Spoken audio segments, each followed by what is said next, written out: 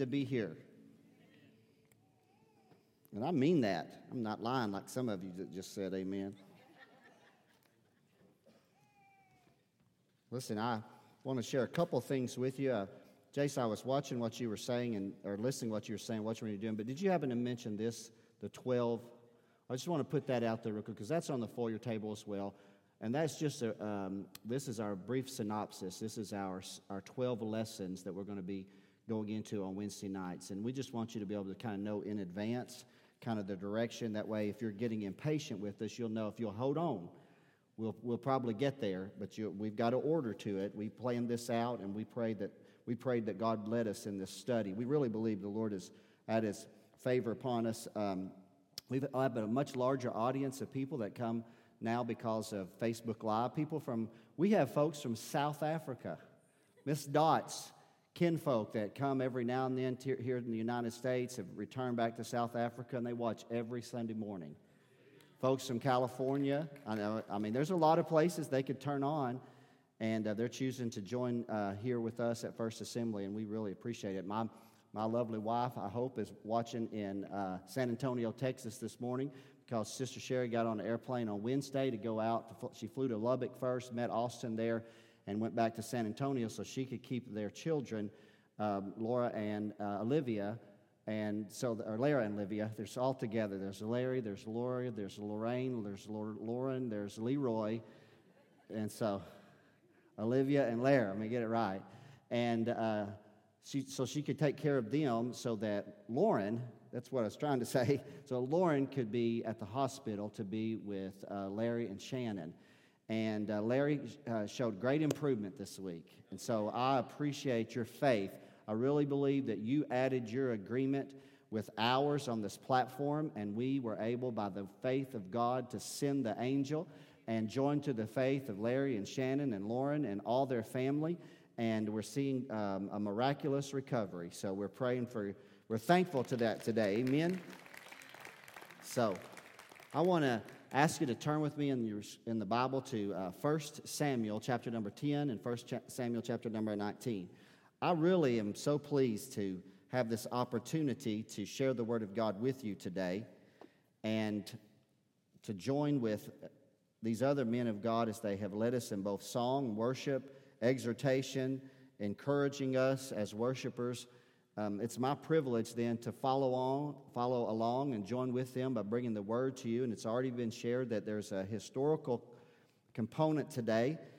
I feel like it's important. We have, because of not only a Facebook Live, but a few other things, we have a little different audience that's a part of our church family now, or at least for this season of life. And for me, I enjoy the enlightenment that takes place when somebody discovers where we came from. You know, how many know it's a big deal today? People get their DNA tested to find out, their origins and, what type of ethnicities that they have in their history and stuff. That's a big deal. Well, I want you to see today where we are today and what we've built upon, how we arrived at where we are at today as being a part of the Pentecostal charismatic movement. And hopefully it will help you understand. Hopefully it will be a spark. That's my desire above all else, is that it's a spark inside of you to stir. If you're already for a long time been a part of the Spirit-filled movement, to stir up the gift of God that's on the inside of you. I mean, it's stirring my heart. I'm keeping myself on the altar fresh, and God help me. I want a fresh. I don't mind it at all when somebody prays a prayer and says, God, put a fresh anointing on our pastor. That's what I pray for myself. So I'm thankful for what they do. But if you've never received what we would call a baptism in the Holy Spirit, I pray that through the teachings this week, last week, the next several weeks, I pray, Lord, that there'll be a desire inside of you that just begins to pursue, begins to say, God, I believe it and I want to receive it. All right, that's my goal. And so, if you would, take your Bibles. It's open there. It's on the screen, but if you've got your Bible with you, stand up with me. We're going to read about, 7 or 8, or about 9 or 10 verses of Scripture today. And I think you're going to be kind of wondering why I'm here originally, and I'll clarify for that in a moment. 1 Samuel chapter number 10, verses 5 through 10 says, and this is the prophet Samuel speaking to Saul, who has been chosen by God to be the first king of Israel. After that, Samuel's saying, after that, thou shalt come to the hill of God. I just like the title there, the hill of God. Whereas the garrison of the Philistines, and obviously there's a garrison of the enemy attempting to prevent people from accessing the hill of God. And it shall come to pass, when thou art come thither to the city, that thou shalt meet a company of prophets coming down from the high place with a psaltery and a tabret and a pipe and a harp before them, and they shall prophesy. Now let me tell you right here, music matters. Worship matters. Creating an atmosphere, creating a moment. God said that He inhabits the praises of His people. And so that's why we are very particular in our song choices, and we choose songs that we believe create a moment where God to just choose to dwell among us and let His presence be known. So then He said this, and the Spirit of the Lord will come upon thee. I like that, don't you? And thou shalt prophesy with them, and shall be turned into another man. Sometimes just being in the right place. An old song years ago said he was blood bought, victory sought. He stumbled in the altar, and Lord, he got caught. And so sometimes just being, as it's already been said, being around others. But what you don't realize, God led you. God led you to be there. And let it be, when these signs are coming to thee, that thou do as occasion serve thee, for God is with thee. And thou shalt go down before me to Gilgal, and behold, I will come down unto thee to offer burnt sacrifices and to sacrifices of peace offerings. 7 days shalt thou tarry, till I come to thee and show thee what thou shalt do. And it was so that when he had turned his back to go from Samuel, God gave him another heart, and all those signs came to pass that day. And when they came thither to the hill, behold, a company of prophets met him, and the Spirit of God came upon him, and he prophesied among them. Now, we're going to flip over about 9 chapters to the 19th chapter of 1 Samuel. And this is Saul once again, and this is Saul's under conflict now by the 19th chapter. He's wrestling with some things, but he knows that there's some things that he needs in his life, and it's the presence of God. But God can still work in him if he'll allow him to. But let's just read this, because I want you to catch kind of what happened here again. And this time, Saul's jealousy has moved him to try to take David. Saul has sent messengers to take David, and when they saw the company of the prophets prophesying and Samuel standing as appointed over them, the Spirit of God was upon the messengers of Saul, and they also prophesied. And when it was told Saul, he sent other messengers, and they prophesied likewise. Are y'all following this story? And Saul sent messengers again the 3rd time, and they prophesied also. Then went he also to Ramah. So he finally just said, I'm going myself. And he came to a great well that is in Siku, and he asked and said, Where are Samuel and David? And one said, Well, behold, they are in Naioth in Ramah. And he went thither to Naioth in Ramah, and the Spirit of God was upon him also. And he went on and prophesied until he came to Naioth in Ramah. Now there's always been just a little bit of controversy and some things that are associated with Pentecostalism, so I'll throw this in for good measure. Verse 24. And he stripped off all his clothes and prophesied before Samuel. Now, we do not promote that in any situation. Earlier, it was what to do. This is just what not to do. He stripped off all his clothes, also prophesied before Samuel in like manner, and lay down naked all that day and all that night. Wherefore they say, is Saul also among the prophets. Now, he most likely wasn't like totally naked. He was probably still partially clothed, but that's a term they use to describe him removing his kingly garments. And they said, but notice this, wherefore they say, is Saul also among the prophets? So today, I'll share with you why I chose that passage here in a moment. A lesson from history. That's a great place for us to start. A lesson from history. Father, I thank you today, joining my faith with this collective faith of the men and women that are present. Let nothing that's, Father God, that's happened to any of us this week or even today, negative, that could affect or interfere with what you're wanting to do. Let all, as it's been driven out, let all anxiety flee from us right now, like shadows driven from the room by the light of your word, the illumination of your word. I pray today, God, Father, stir us. Come on now. Stir us today. Father, stir our faith to believe. We want to be a people of the Spirit. We don't want to just learn from history. We want to, Father God, advance that history. That's what we want to do. It's in Jesus' name. And everybody said amen. Is Saul among the prophets was the question. It was a proverb that was posed because of these two separate occasions. Many times, even as I started this series, reminding us of our spiritual heritage and the uniqueness of being Spirit-filled and of longing for the Spirit-filled experience, I took you to David. But we often overlook that Saul, the first king, before God would have him sit upon a throne and govern the children of Israel, he said, I want you to first go to the hill of God.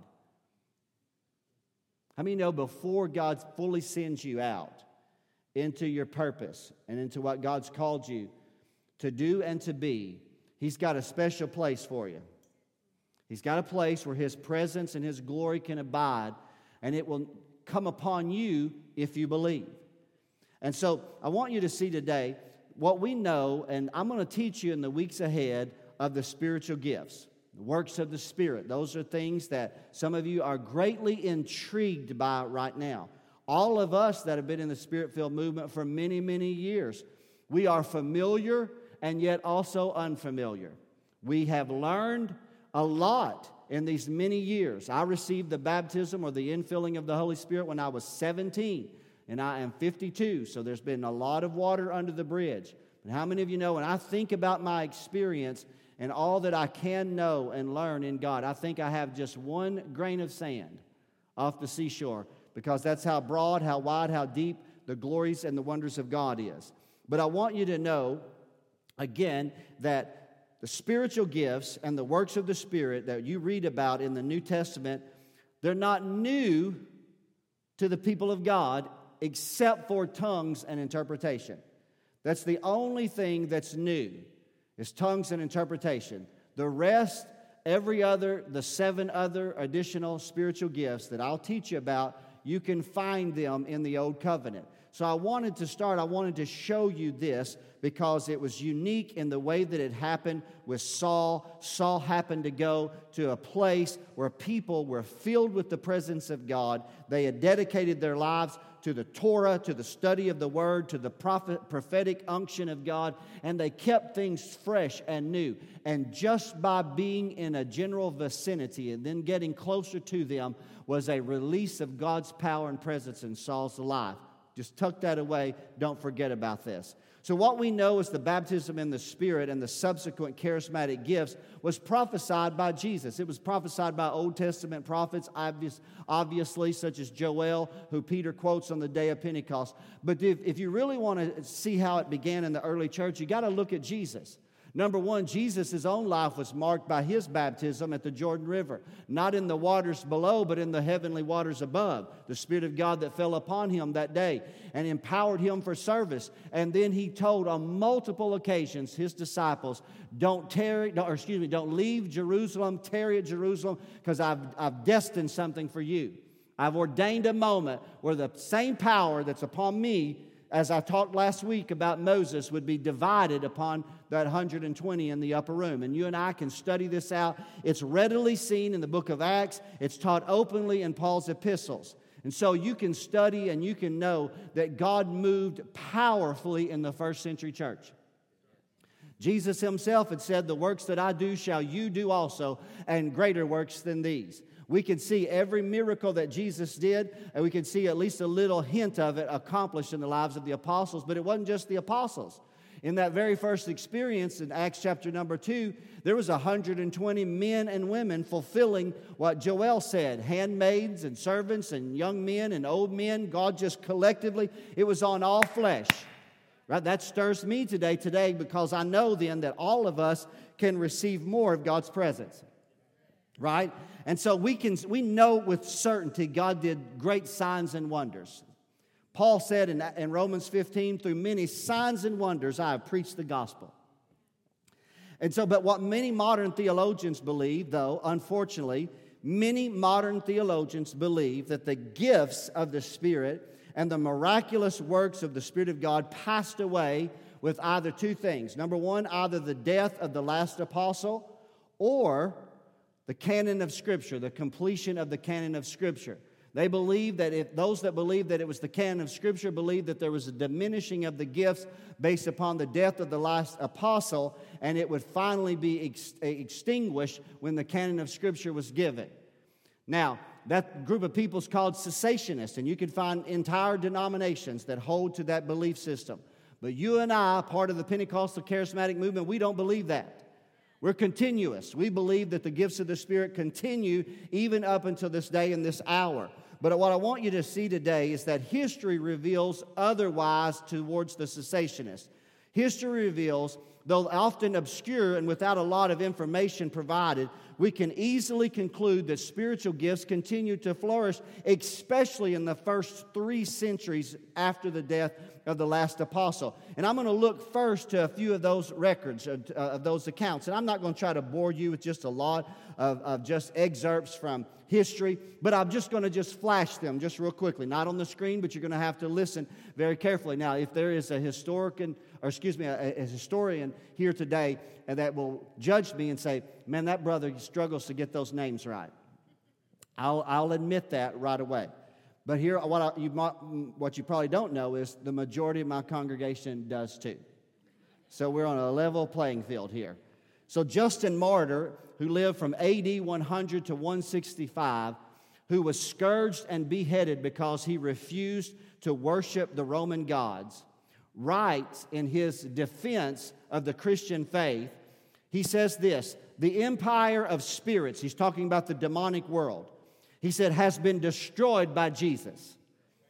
Been destroyed by Jesus, he said, and you may even now convince yourselves by what is passing before your own eyes. For he said, for many of our people, of us Christians, have healed and still continue to heal in every part of the world. And even in your city of Rome, numbers possessed by evil spirits are healed, such as could not be healed by other exorcists, simply by adjuring them in the name of Jesus Christ, who was crucified under Pontius Pilate. He said, there are prophetic gifts among us even until now, and you may see us with both men and women having gifts from the Spirit of God. So that's from 100 to 150.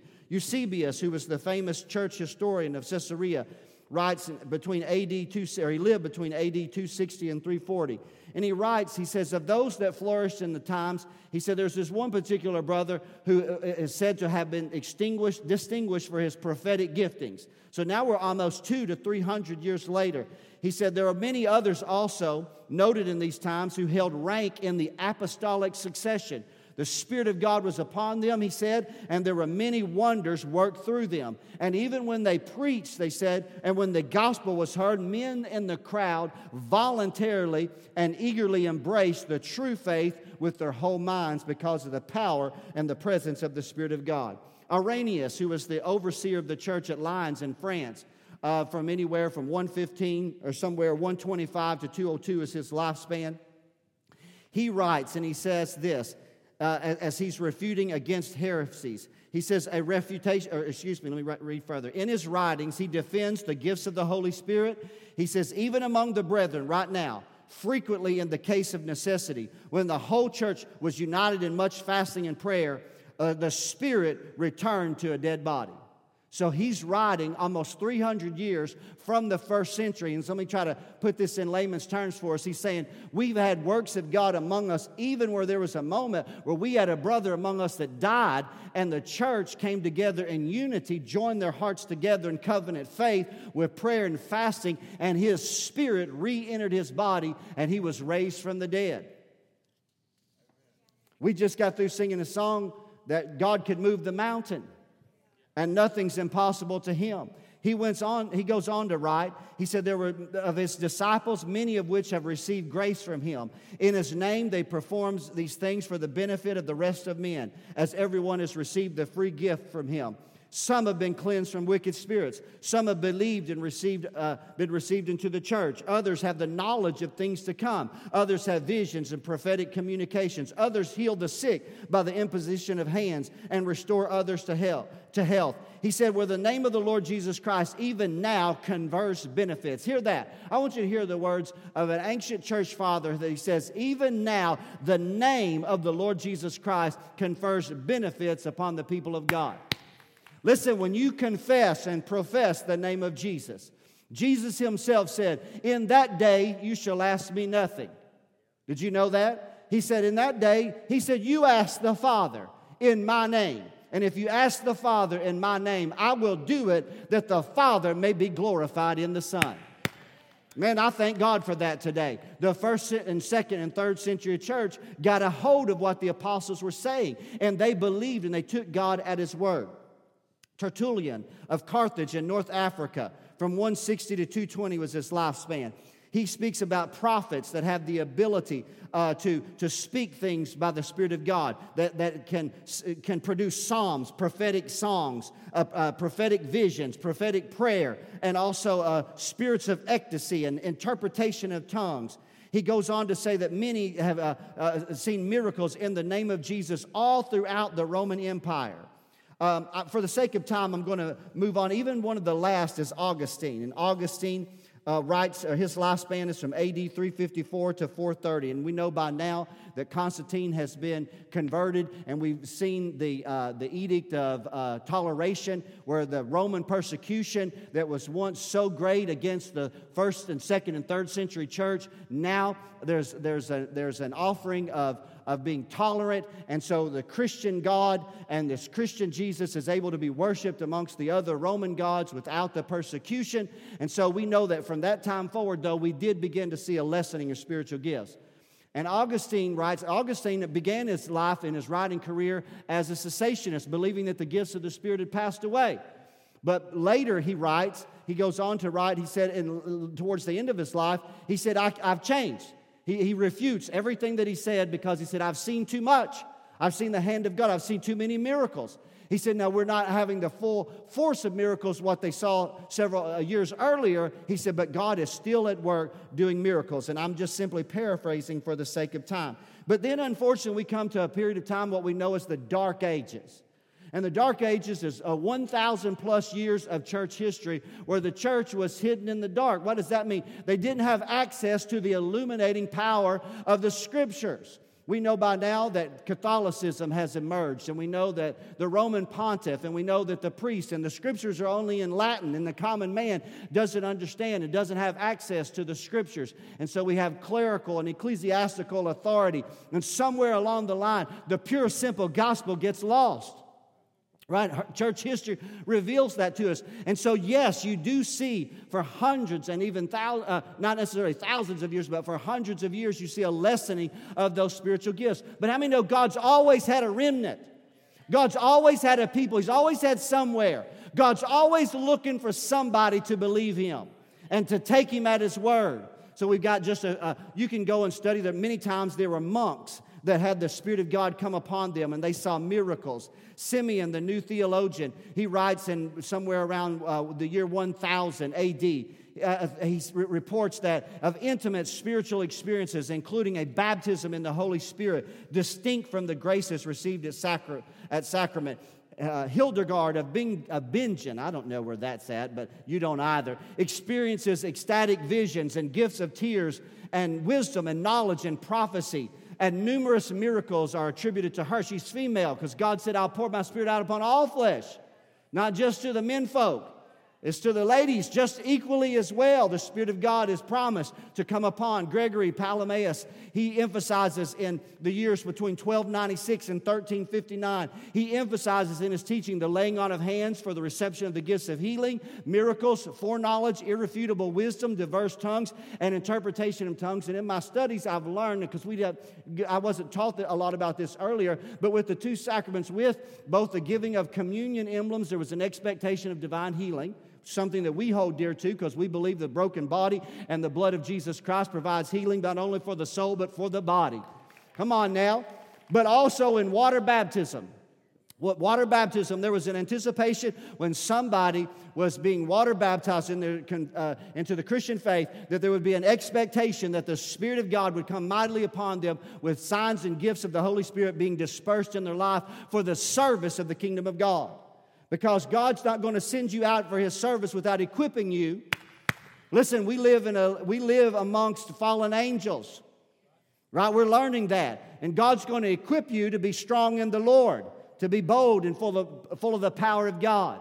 And so we can see this in history. So let me jump now to what we would call a little bit more of modern history, maybe a little bit more of familiarity. So we then begin to see Martin Luther with this 95 Thesis nailed to the door of the church at Wittenberg, Germany, announcing, the things that were against the Catholic Church that he disagreed with. And we see the beginning of the Protestant Reformation. But Martin Luther is one who that many feel like all the 9 charismatic gifts flowed through the life of Martin Luther. John Calvin also both believed in the charismatic gifts. Did you know the early Quakers, 1650, the reason why they were called Quakers? It's not because of their oats that they liked. It's because they shook and quaked under the power of God. Come on now, are y'all out there today? So we see God starting to do something. We see a little ember here and a little flame here. But in a little while, it's going to all come together. It's going to all come together. And so, today, this is going to help a lot of you today. The forerunner, as Jason's already mentioned, of the modern Pentecostal movement was a hero of many of ours, and that's John Wesley. And that many times you'd be surprised to learn that those of us in Pentecostal churches have greater admiration for John Wesley than those that are in the Methodist church. Because we believe it was through his experience and through his doctrine that gave us the foundation for the modern Pentecostal movement. John Wesley had gone out on the mission field and left England to go to America and to preach to the Native Americans. And he came back and he was not able to accomplish anything. He felt like he had failed. And so he was just struggling in his own experience. And his story is twofold. There's 2 experiences that we're going to know. One is in May of 1938. And it's at Aldersgate. It's more familiar to most of us. And he's standing in Aldersgate in London, England, and he's hearing a brother read the preface to Martin Luther's writings about the book of Romans, his preface to the book of Romans. And as that brother is reading the preface to the book of Romans, he said this. He said, felt my heart strangely warmed. And he said, and for the first time in my life, I knew that my sins had been forgiven. That he knew that the grace of God had been received and that the sin debt had been nailed to Jesus Christ and he was forgiven of all of his sins. And many call that his baptism in the Holy Spirit, but really that's not his baptism in the Holy Spirit, because that's in 1938 and that's in May of 1938. But later in the year, at a watch night service, from the calendar year going December 31st to 1839, he's in a watch night service, this time on Fetter Lane. And there's a group of young ministers, about 60 of them that have gathered there, even one that's already professed to having experienced the baptism in the Holy Spirit. And that would be George Whitefield, who was a part of the Great Awakening in America. And so George Whitefield had already testified to the power of God coming upon him. His brother Charles, John's brother Charles, is at Fetter Lane as well. And they spend the night, the watch night service, seeking God, worshiping God. And John said about 3 a.m. in the morning, he said, the power of God fell among us. And he said, and suddenly men stood up and began to lift up their hands and began to worship lustily with their praise and their adoration to an almighty God. The glory of God was seen. He said this, the power of God came mightily upon us. And what you and I would say, we would say that was a second work, an empowering work of the Spirit of God that would launch him into his evangelistic ministry. That would culminate in over 40,000 sermons preached. Over 10,000 miles ridden on horseback. Come on, somebody. Churches established, charismatic gifts. We'll talk more about that in a moment. What you don't know is another brother, a Presbyterian in Scotland, born in 1792, a forerunner to the... Are y'all out there today? Do y'all like learning a little bit about history? Now, I'm not as familiar with this history as the history that I'm going to close with. I'm much more familiar with this.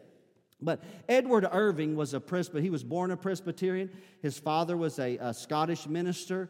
And he himself was brought into the Presbyterian movement in the late 1700s, professed the call to ministry, had unique gifts, began to preach. People were drawn to him. But there was a desire in his heart. He began to see that there was more. There was something else. He began to study. In 1827, he began to pursue and to teach openly about the gifts of the Spirit. He believed in a baptism in the Holy Spirit. He began to long for it. He began in 1830 to hold prayer meetings. By now, he's left Scotland and he's pastoring a large Presbyterian church in London, England. But he's still zealous for the things of God. In 1830, he called prayer meetings to begin to seek for the baptism of the Spirit of God and the restoration of spiritual gifts. People began to come and people began to receive. How many know that began to agitate the Presbyterian officials? And they began to look at it, and they began to separate themselves from that doctrine. And finally, they removed him from his office as pastor of that church. And when they removed him, over 800 people went with him. And he started what was called the Catholic Apostolic Church. Catholic not being Roman church, but being the universal church. And they began to seek after, and they began to experience the power of the Holy Spirit. In London, England, they began to see the signs and wonders with utterance gifts especially manifested in their church. In America, the Great Awakening is seeing little pockets of a charismatic revival. George Whitefield has seen little pockets of spiritual gifts and callings. John Wesley's revivals had occasional charismatic manifestations. But I want to tell you about one that's often obscure in the history of Pentecostalism, but you need to know about it because it will help you. Because there's a little place called Cane Ridge, Kentucky. And in Cane Ridge, Kentucky, Daniel Boone had actually lived there. Daniel Boone had built a meeting house. Daniel Boone himself, the great frontiersman of American heritage and history, helped build this meeting place. And they said, well, you know what? You need to call some preachers because we need to use this and see what God's going to do. So in 1801, in August of 1801, and the 6th of August through the 12th, they had called for a Presbyterian minister who was having a communion service. And when he was having a communion service, there was a woman in the little log building who, when she received the sacrament, when she received it for the first time in her life, like John Wesley of old, she believed her sins had been forgiven. And listen, when you're a sinner and you know that your sin debt has been eradicated by the power of the blood of Jesus, it might cause you to lift up your voice lustily in your praise to God. And right there in that log church, she began to shout and give God glory. Well, it began to spread. People started coming in a short window of time. It traveled very quickly. People got in their wagons and on horseback, and they made their way to that little log church until there were so many people that they had to go outside, and this happened suddenly. Sometimes God just does something suddenly. As many in 6 days as 25,000 people went to the fields around that little log church at Cane Ridge, Kentucky. There were so many people they couldn't just have one preacher. So when they had thousands of people that were camping, that's the origination of the camp meeting right there. They got in their wagons and went and they camped out in the open field. And as soon as it got dawn, a preacher, if he found a log to stand on, a stump to stand on, or the back of a wagon, he would start to preach. And somebody else would preach. And somebody else would preach. Here and there, all throughout. And the Spirit of God began to move. And people began to experience charismatic giftings. There were loud shrieks. There were loud yellings. People began to get happy. Some people got so moved in conviction that they would groan and travail and fall like dead men before the presence of the living God. Some people were horrified and afraid and ran from it. I read many years ago that there was a person on a horseback that was several miles away, and he was, let's just say, going south, and Cane Ridge was north. And his horse all of a sudden turned around and went north. And he pulled on the reins, and he pulled on the reins, and he pulled on the reins, and the horse wouldn't stop. And it took him many miles through the backwoods of Kentucky, took him to Cane Ridge. The revival was going on. The horse bowed his neck and flipped the rider off right there in the midst of it. His heart was convicted, and he got born again by the power of God. Come on now, church family. When God says, I'm going to do something, we want to let Him do it because we need that same power in the church today. The charismatic manifestations were seen in the Kentucky Cane Ridge Revival. What time do I have? Oh, I'm doing good. Are y'all out there? Wesley, though his emphasis on holiness had led to not only I just feel Jesus today. I think it's important, church family, that we take a new generation forward into the Pentecostal Spirit-filled movement by reminding them of our great heritage of faith, where we've been the people that laid the groundwork that we've built upon so that we can experience a greater outpouring, because that's the desire of all, of every generation, is for the next generation to enjoy more of the presence of God than we even did. And so John Wesley's emphasis on holiness had led to not only the founding of the Methodist Church, but later the Holiness Church. And so during the late 1800s in America, there were small pockets of charismatic renewal that were beginning to take place. And this is where the familiarity grows to me, and I'll take you in closing this aspect of it here today. The late 1800s, we saw the emergence of a man by the name of Charles Parham. Now, our church family is familiar because I've shared this many times, but how many know, church family, we got a whole new audience today? So Charles Parham, too, had been raised in the Methodist movement with his family. He had suffered tuberculosis and it felt like the power of God and presence of God had come upon him. He was born in Iowa and later moved to Kansas with his family. And because of financial things, he had entered into the ministry and entered into study at a Methodist university, but because of financial restraints, he was not able to continue, and so he withdrew. In 1891, after a time away from ministry, he was healed of the crippling effects of rheumatic fever, and he re-entered the ministry. He re-entered the ministry where people began to be saved miraculously. They began to be sanctified because he believed in Wesley's doctrine, second work of grace of sanctification. But at that time, they were also being healed miraculously. He believed the apostolic gifts were being restored to the church. And so in October of 1900, he starts Bethel Bible School in Topeka, Kansas. Joe, you saw our little grandma there is probably close, probably may even have roots going all the way back.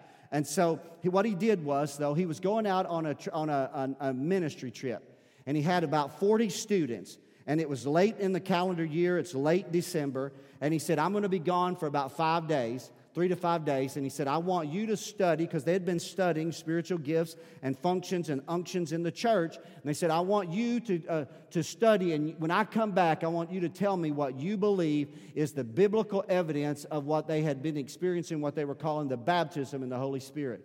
So when Parham returned, he returned on New Year's Eve, and early in the day, and so they told him, he sat down with the students, and they said, we believe that the biblical evidence of being Spirit-filled is speaking with other tongues. I'll teach you more about that later. I don't have time to do that today.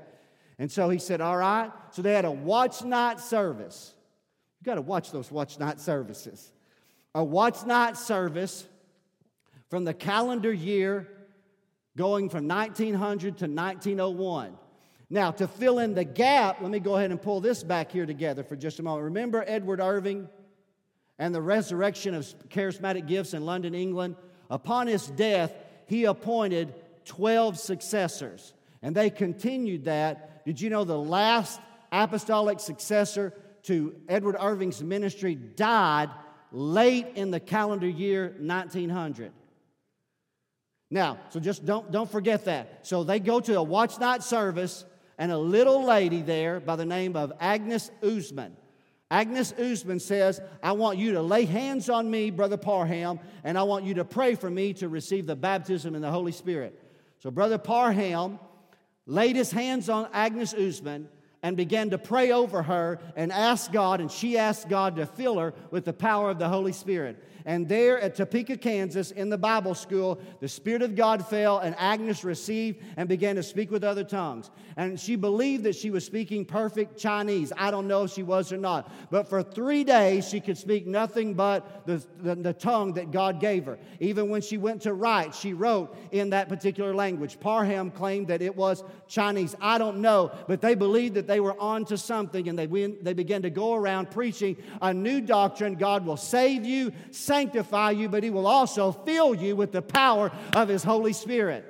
And they're laying hands on men and women, and they're seeing God move in a powerful way.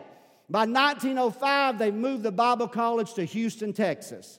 And Parham is teaching again the doctrine of salvation by the blood of Jesus, sanctification by the power of the Holy Spirit, and the infilling of the Spirit of God. Where a young man who is a descendant of slaves, his mother and father were slaves, former slaves.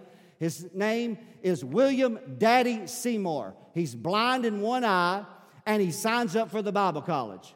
But because of the Jim Crow laws, he's not allowed to sit in the classroom with the other white students. And so while Parham is teaching, he's out in the hallway, seated out there, listening, learning, and accepting the doctrine. So then he, a few months later, gets a call from Los Angeles, California, to go and pastor a church, a holiness church in Los Angeles.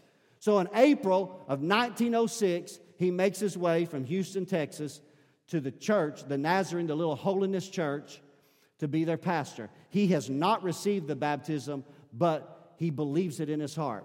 So he arrives at the little holiness church, and he preaches for the very first time to their ears that it's not just saved and sanctified, because the holiness movement had built upon Wesley's foundation with salvation and sanctification. And he preaches that sanctification is not the baptism in the Spirit, but there is an infilling that's evidenced by speaking in other tongues.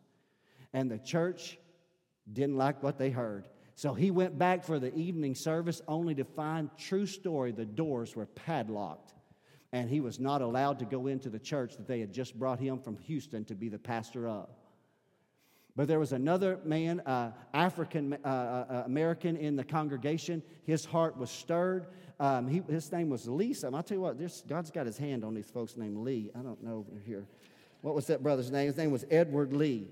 And so he went to the home of Edward Lee, and they started prayer meetings to begin to pray for the baptism in the Holy Spirit. And so crowds began to come. So then they went to another brother's house named Richard Asbury, and they began to pray for the power of the Holy Spirit. So they weren't seeing what they had hoped to see. So on April the 6th, they fasted, and they began to add fasting. And on April the 9th, at the home of Edward Lee, William Seymour laid hands on Edward Lee, and Edward Lee received the baptism in the Holy Spirit, and he began to speak with other tongues as the Spirit of God gave him the utterance.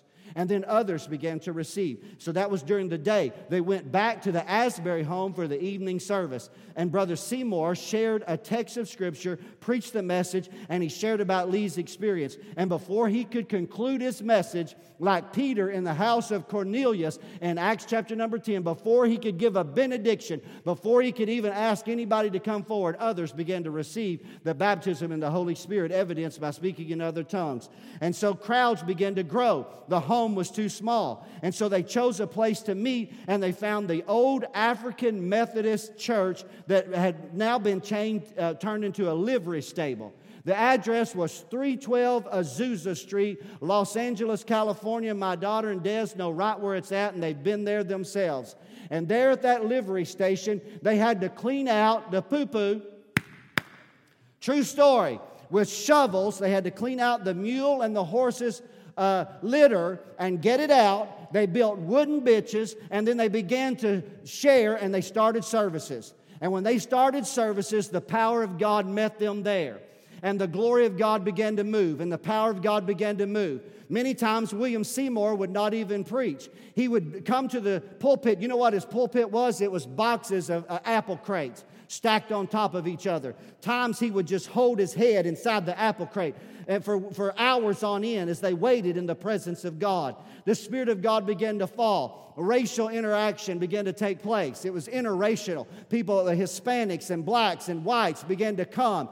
It could only hold just a few hundred, but 1,500 a night began to come. A revival took place that lasted 3 years, for 365 days out of the year. For sometimes 24 hours a day, people were in church worshiping and singing and singing out to God, praise to God. And God was healing the sick and restoring spiritual gifts. People began to hear about it from all over the known world, and they began to travel from Sweden and Switzerland, from all over Europe, and from the African continent, even, yes, from here in the Midwest Midwest of the United States. They traveled to the West Coast to experience the power and the presence of God. 2 times during the Azusa Street revival, the fire department was called because people said the building is on fire. You need to get there now. They saw the flames, and when they got there, they found nothing but a church service going on because of the power of God being manifested. And from that moment right there, the Pentecostal movement was not born, was catapulted into the modern era. And people took what they experienced and went back. They went back to their little churches, Presbyterian churches, Baptist churches, Methodist churches. Can you imagine what it was like when that preacher that had nothing more than a clerical degree, he had education but very little experience. He knew about the anointing. He knew about it theologically, but he had never experienced it. Can you imagine what it was like for him the very first time that he stepped in the pulpit and his face was aglow with the glory of God because he had been in the presence of an almighty God, and the presence of God had come upon him, and the unction and the anointing and the power of God's Spirit was now beginning to move worldwide. And from that moment right there, we began to see the healing evangelists emerge in the 20s and the 30s and the 40s and the 50s and the 60s.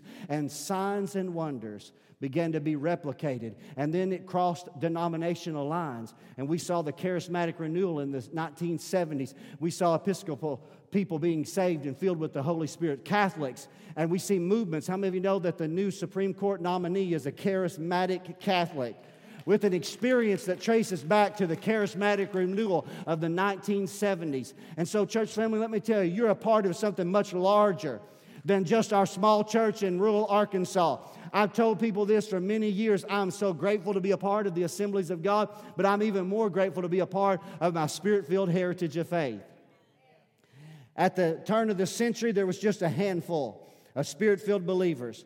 But from that time till now, the Spirit-filled movement has grown to anywhere from 500 million to 800 million adherents worldwide, making it the largest arm of the Protestant Reformation, because it goes even beyond the Protestant Reformation, because Catholics have come in many times and experienced the power and the presence of God. Did you know if you'll go down to Latin America, 15%, not of all Christians, 15% of the entire population of Latin America are Pentecostal believers because of the power, Pentecostal, charismatic, Spirit-filled, whatever label you want to call us, as long as you accurately describe that we've got an experience with God and the power of His anointing upon our lives.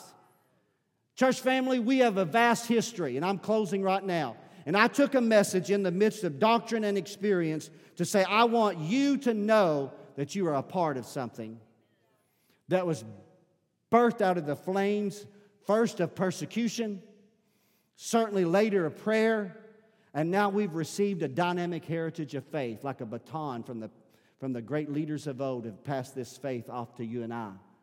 And it's our responsibility to keep the fire burning. It's our responsibility to stir up the gift of God. It's our responsibility to tell you, you just think that you came here by accident, but like Saul of old, God said, go down to the hill of God. Because there's a group of people who believe that their 3 songs and a poem have more purpose than to just abide time between the beginning of service and the sermon. Because we want to see prophetic praise. We want anointed praise. We want men and women, because if Saul could get amongst men and women with a timbrel, come on, and a harp, and God could take his stone-cold heart and turn him into another man. And he could fall down on his face and prophetically be changed by the power of God, then so can you. So can you. Church family, this is real. It's real. You need it. I need it. Many in our church, we've experienced it. But I say this so carefully. Just because we've experienced it does not mean that we don't need to stir it up in our heart and lives fresh and new. You know, it's easy to get complacent. It's easy to lose your belief that God desires these things for you. Did you know when we get into the actual doctrinal side in the weeks ahead, 1 Corinthians 12 and 1 Corinthians 14 both tell us to eagerly desire spiritual gifts. There's very few times in the King James English where the word covet has a good connotation. But concerning spiritual gifts, it says, covet earnestly. Covet earnestly. Long for these things. Long for these things. You know, as I'm closing right now here today, and I've probably taken a long time, I don't know what time it is to tell you this, and I don't know whether I did an effective job. That's just up to you. You can go online and learn more about it than what you can glean from me here on a Sunday morning. I had an intent here today, and my intent was this, to be a spark. That's all I desired, to be a spark. Be a spark. Stir something inside you. Stir something that says, you know, wait a minute. I heard Jace testify about his experience, and I've known Jace for many years. I heard JoJo testify about his experience, and I've known JoJo for many years. I heard Pastor Brown talk about his experience. That we all had a moment like Saul, didn't we, Jace? We had a moment like Saul, didn't we, Joe? We had a moment where we said, what is this? And suddenly we found ourselves in the presence of a living God. And he came upon us in a powerful way. And we worshiped God with fervency. It changed our personalities. It changed our perspectives. It changed our purpose. We began to pursue after God, became worshipers running after his presence. And we're here today to encourage you. God said he'd pour his Spirit out upon all flesh. All flesh. Shane, won't you and the worship team come back together today? I think it would be right if all, with Daryl and everyone, if y'all could come back if y'all are still here, to close this service in song and worship with altars open and letting people just pray and seek the Lord. To create an atmosphere. If there's one thing I wrote down here real quickly in closing, I want to read. Because I didn't know exactly how to lead this, because I believe that there's staging that takes place at times. Does that make sense to you today? What do you mean staging? Jesus staged his disciples. He said, he said, depart not from Jerusalem. Stay right there until that moment happens. When I saw this, I saw my desire for you and I, and for myself personally, is that there would be greater consecration. I believe that's a work of the Spirit of God. Greater consecration. God is holy. When the Spirit of God is moving on your heart, the things that used to you find pleasure in, you don't find pleasure in those anymore, because your spirit's grieved, and you don't want that. Greater consecration, a greater pursuit after God in prayer. Did you hear that? Not the instrument, me. Prayer. Pursuing after God. John Wesley's experience came at 3 a.m. in the morning as he sought the Lord. The history of Azusa Street are filled with men and women that sought the Lord day after day. And I don't know why. I don't think there's a calendar. I can't give you an exact reason. I'm not going to try to do any of that. But the story is that many of them, for whatever reason, just couldn't find their breakthrough. But they didn't give up. And they just continued to seek God in prayer. And when they did, the presence of God. So today, our heads are bowed and our eyes closed. The worship team is going to lead us in song. The altars are going to be open. You're able to come and pray and seek the Lord. However we feel led to pray with you, we'll just wait and see how that all unfolds. But you got to be zealous for Him. You got to long for these things, church family. I'm not trying to say that they're not obtainable. I'm trying to simply say there should be something in your heart that says, I want more of God's presence in my life. I want to know Him more intimately. I want to receive of a gift of the Holy Spirit, because if I have a gift of grace in my life, I can be more effectively used to minister to other people in the name of Jesus. I want you to know today, sir or ma'am, listen to me very carefully. God can use you to do miracles. Did y'all hear that?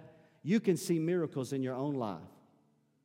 You don't have to just read about them in the canons of church history or other people's experiences, but you can write them. They can be written in your life.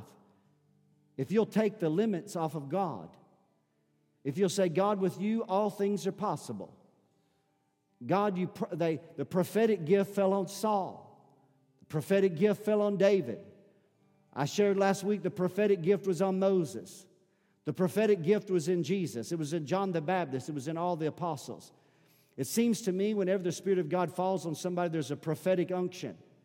We believe it to include tongues and interpretation and also the spirit of prophecy. We believe that, but there's definitely an unction, an utterance of some type that emerges out of the heart and the life of an individual when the Spirit of God has come upon them in the name of Jesus. And that's why, Joe says it so often, you can't be silent.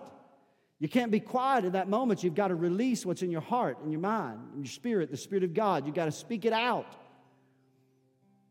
So today, Father, I pray over the church family. I don't know how to close the service, God.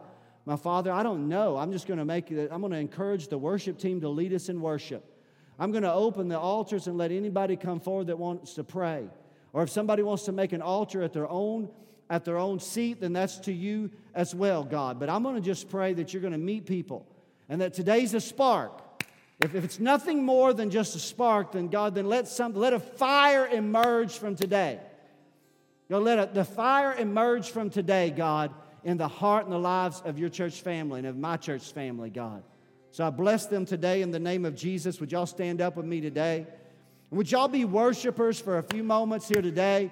If you want to make this altar the place where you commune with God, then come down. Don't be ashamed. Don't be afraid. Get you a place. Lift your hands before God. Worship the Lord and say, God, fill me. Fill me with your presence. Fill me with your power. Fill me with your anointing in my life today. Let's worship. Be a psalm.